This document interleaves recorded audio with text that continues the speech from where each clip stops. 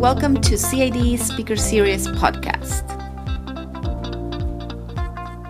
This week, CID Student Ambassador Yushuan Law is interviewing Renato de Castro, International Advisor at World E-Governments Organization and a Smart City Senior Consultant with more than 20 years of experience and specialized in investment attraction and management for smart city projects. Renato just delivered a talk here at CID on new tools to fire up a smart city project. All right, thank you very much, Mr. De Castro, for coming to the CID and giving us the talk.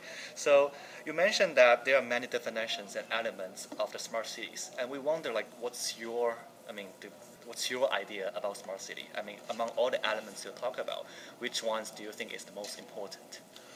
Well, I used to say, a lot of mayors ask me if they have a smart city project or not, and how I see the smart city. And my answer is always the same. Ask your citizens. So I think smart cities are places that everything conspires to make your life better. Okay. Being very romantic in my all the technical definition, but basically is the use of technology. We're talking about information and communication technology plus Internet of Everything. To solve problems centered in the citizens and to make life better, taking into consideration all the dimensions of the new economies, like sharing economy, creative economy, circular economy, co-creation, and to make cities more resilient.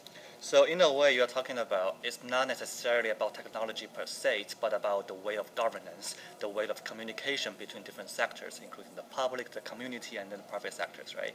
So it's not just about using technology, but about how do you use technology to make people more connected to each other, to make their views more expressed.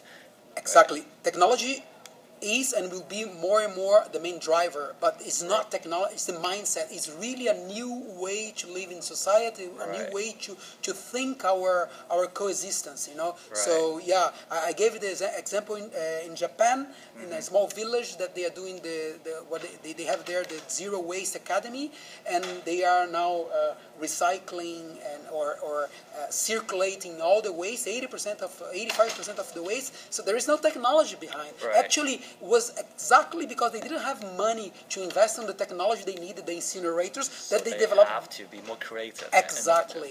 Right. So if we were talking about what matters more is the capacity or the mindset, then do you think it relates to experience or the level of development? Or to rephrase my question, do you think there's a difference between smart city strategies in the developing versus the developed countries? Or they are fundamentally similar? I think that they are process looking for mitigating problems, you know, and maybe in some environments that you have a lot of restraints, maybe you are even more creative because of these, you know.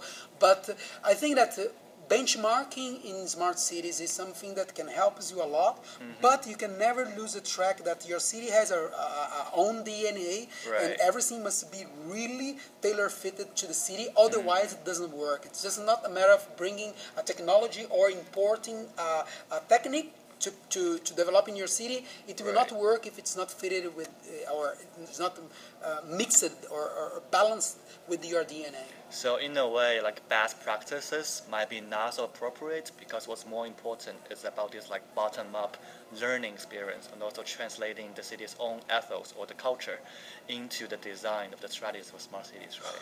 I think it's always valid because, you know, you can learn much faster with examples, you know, with good best practices.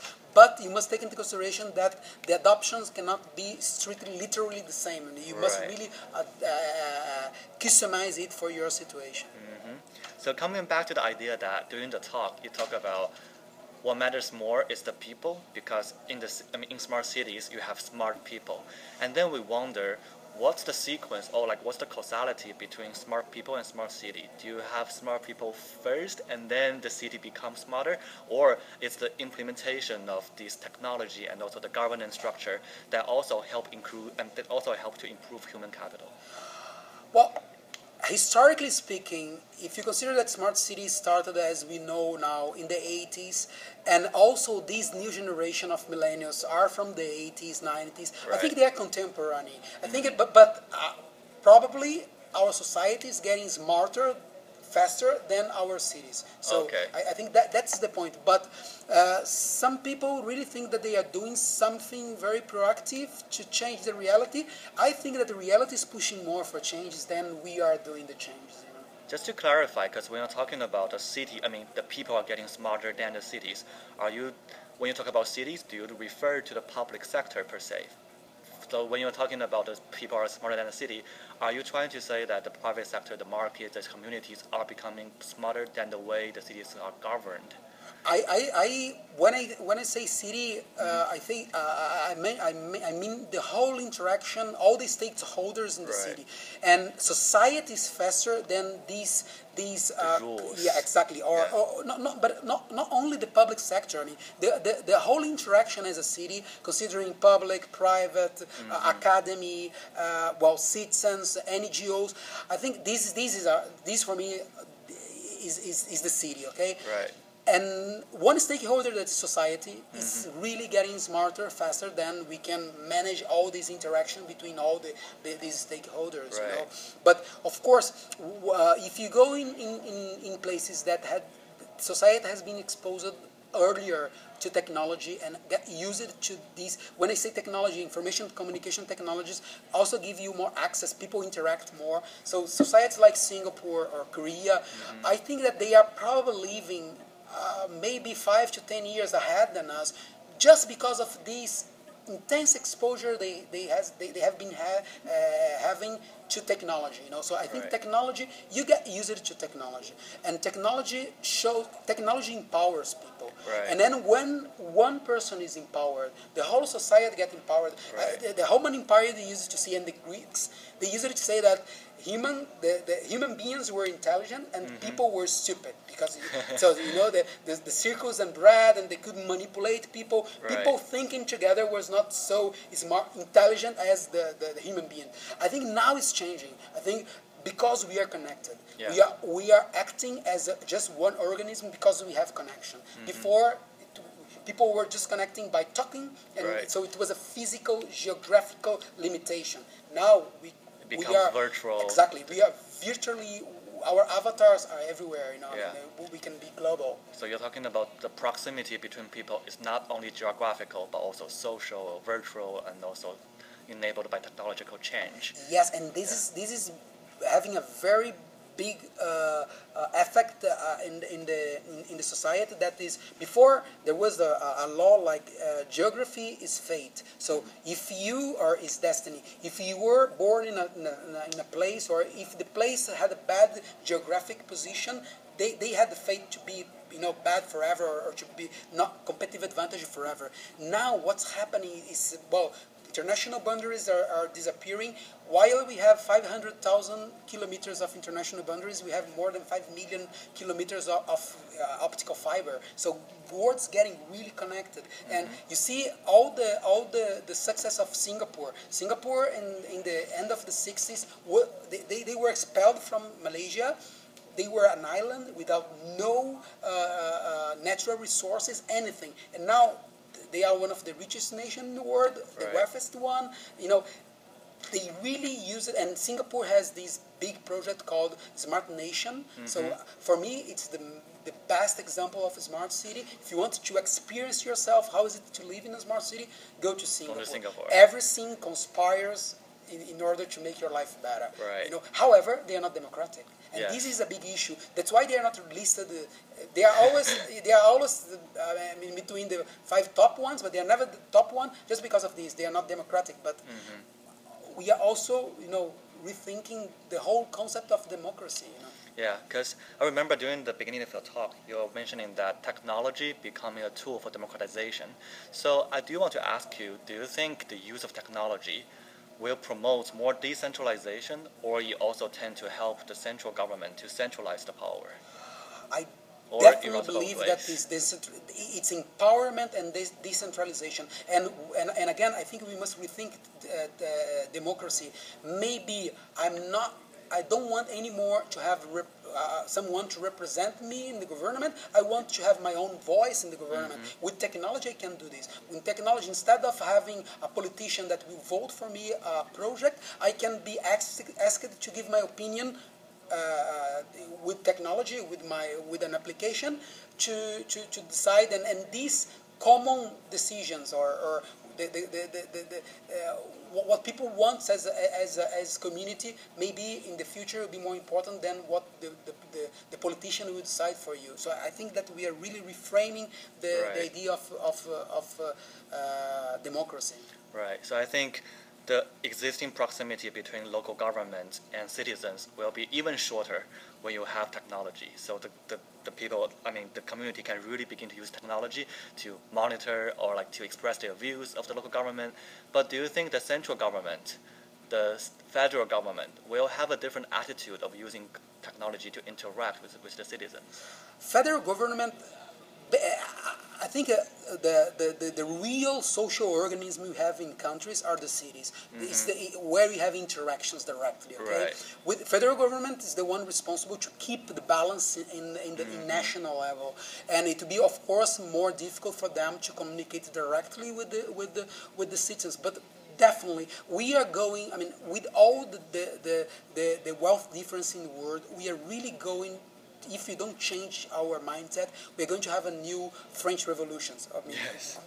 People will cut the head of the. So I think politicians started realizing this, and also this new generation are now taking these roles as politicians as well. So yes, I think that the main role of central government will be exactly try to mitigate these big differences inside the country with very wealthy cities and other cities that are not so interested.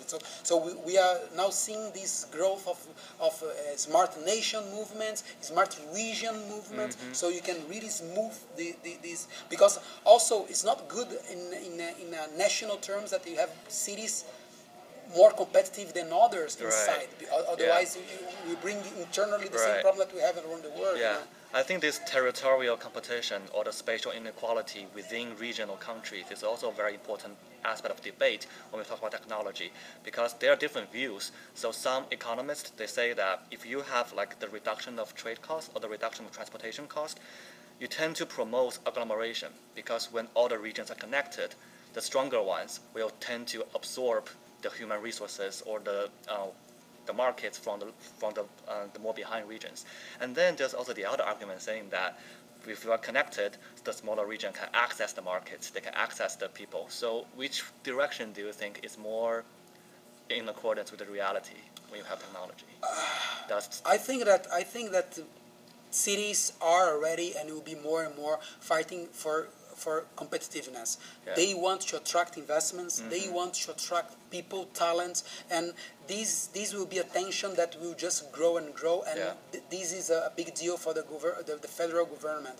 But in the other way around, if you start thinking in a regional integration, and you can also use this regional integration to mitigate these big problems as traffic, health, and education that we have in the mega cities. Yes. You know, so what I see that in the future, cities will play the role of governments or national governments, and districts will be fighting for competitiveness as we see the cities now fighting. You know, so what we are forecasting is that probably in the future we're going to have the district confederations. So you have your own district, rules and have pilot projects, and we already see these in big cities. But I think that will become more and more. People really want to get roots in something, and as more global we become, more people have this need to be part or to feel belonging to something, and that's why I keep saying that cities must keep the DNA. Cities has a history, a tradition. Technology cannot overcome this. Technology must be something to smoother the problems, but must be based. All the development of technology must be based in this tradition. Yeah, I think that's also why it is very interesting when you mention like smart villages or smart small cities, because we understand that like different cities of different sizes or of different histories, they have different aspirations, they have different DNAs. But do you think technology will be given different rate of returns to the cities of different sizes? For example, technology might be improving the situation in big cities more than they do with the small cities. If that's the case, how do you make sure that the small cities can also survive and become smart based on their own choice? I think technology has two roles here. First one is really to try to address two problems and mitigate these problems. And the second role is also technology creates a cosmopolitan environment. So when you talk about young people, young generation, probably they are thinking about migrating much more to live literally and live this cosmopolitan life, then harder to look for opportunities. Or so I think technology also can bring these perspective. You must understand that with all the trends that we have for the future, one that is really strong and it becoming more and more is the augmented and virtual reality. Yes. And then when you get the level of that the virtual reality will be part of our lives, doesn't matter if you're in a big city or in a small city, you know, maybe to access to this technology will be easier if you are in a bigger city, you know. But that's why bringing to small cities is good. And also, you've mentioned that Uber is a very smart city concept, and then you see that in a lot of countries, for example in China, I mean, the legislation is trying to think about how they react to the Uber phenomenon. And then, so I wonder, what's your suggestion about local government trying to keep up with this technology? I mean, how would they legislate in terms of the regulations and also in terms of the reaction between market and public sector of how they... What we see now, it's even academy, even the universities cannot follow the development of the market. I mean, we cannot research as fast as things are being implemented. And can you imagine the rulers or government or legislative sector? They were always slower than the change. But now what they need to understand is that, okay, we must be really rational in the sense that we must balance the market. We cannot break the market. But in the other way around, you really must change the matrix that we think. I mean, it has changed. There was a disruption, and we must understand that this is already approved by the society. So it's useless if you want just to rule it if you don't have the support of the society. We are back again to the problem of the French Revolution. You know, it's just people are empowered. We know what we want, and all these solutions just were born, were created because we had bad services in the past. So we didn't think, and what I think is a good exercise for government now is thinking, what can we change in what we are offering as public service to our society now that in the future will not be disrupted by a new technology that will crash us down. You know? Right.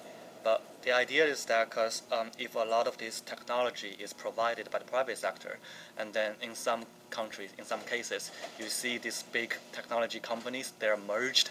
So in a way, they dominate the market, and then they're almost in a monopoly position. So do you think that do you think they can effectively internalize their social costs? Do you think there's a role for the government to play to balance?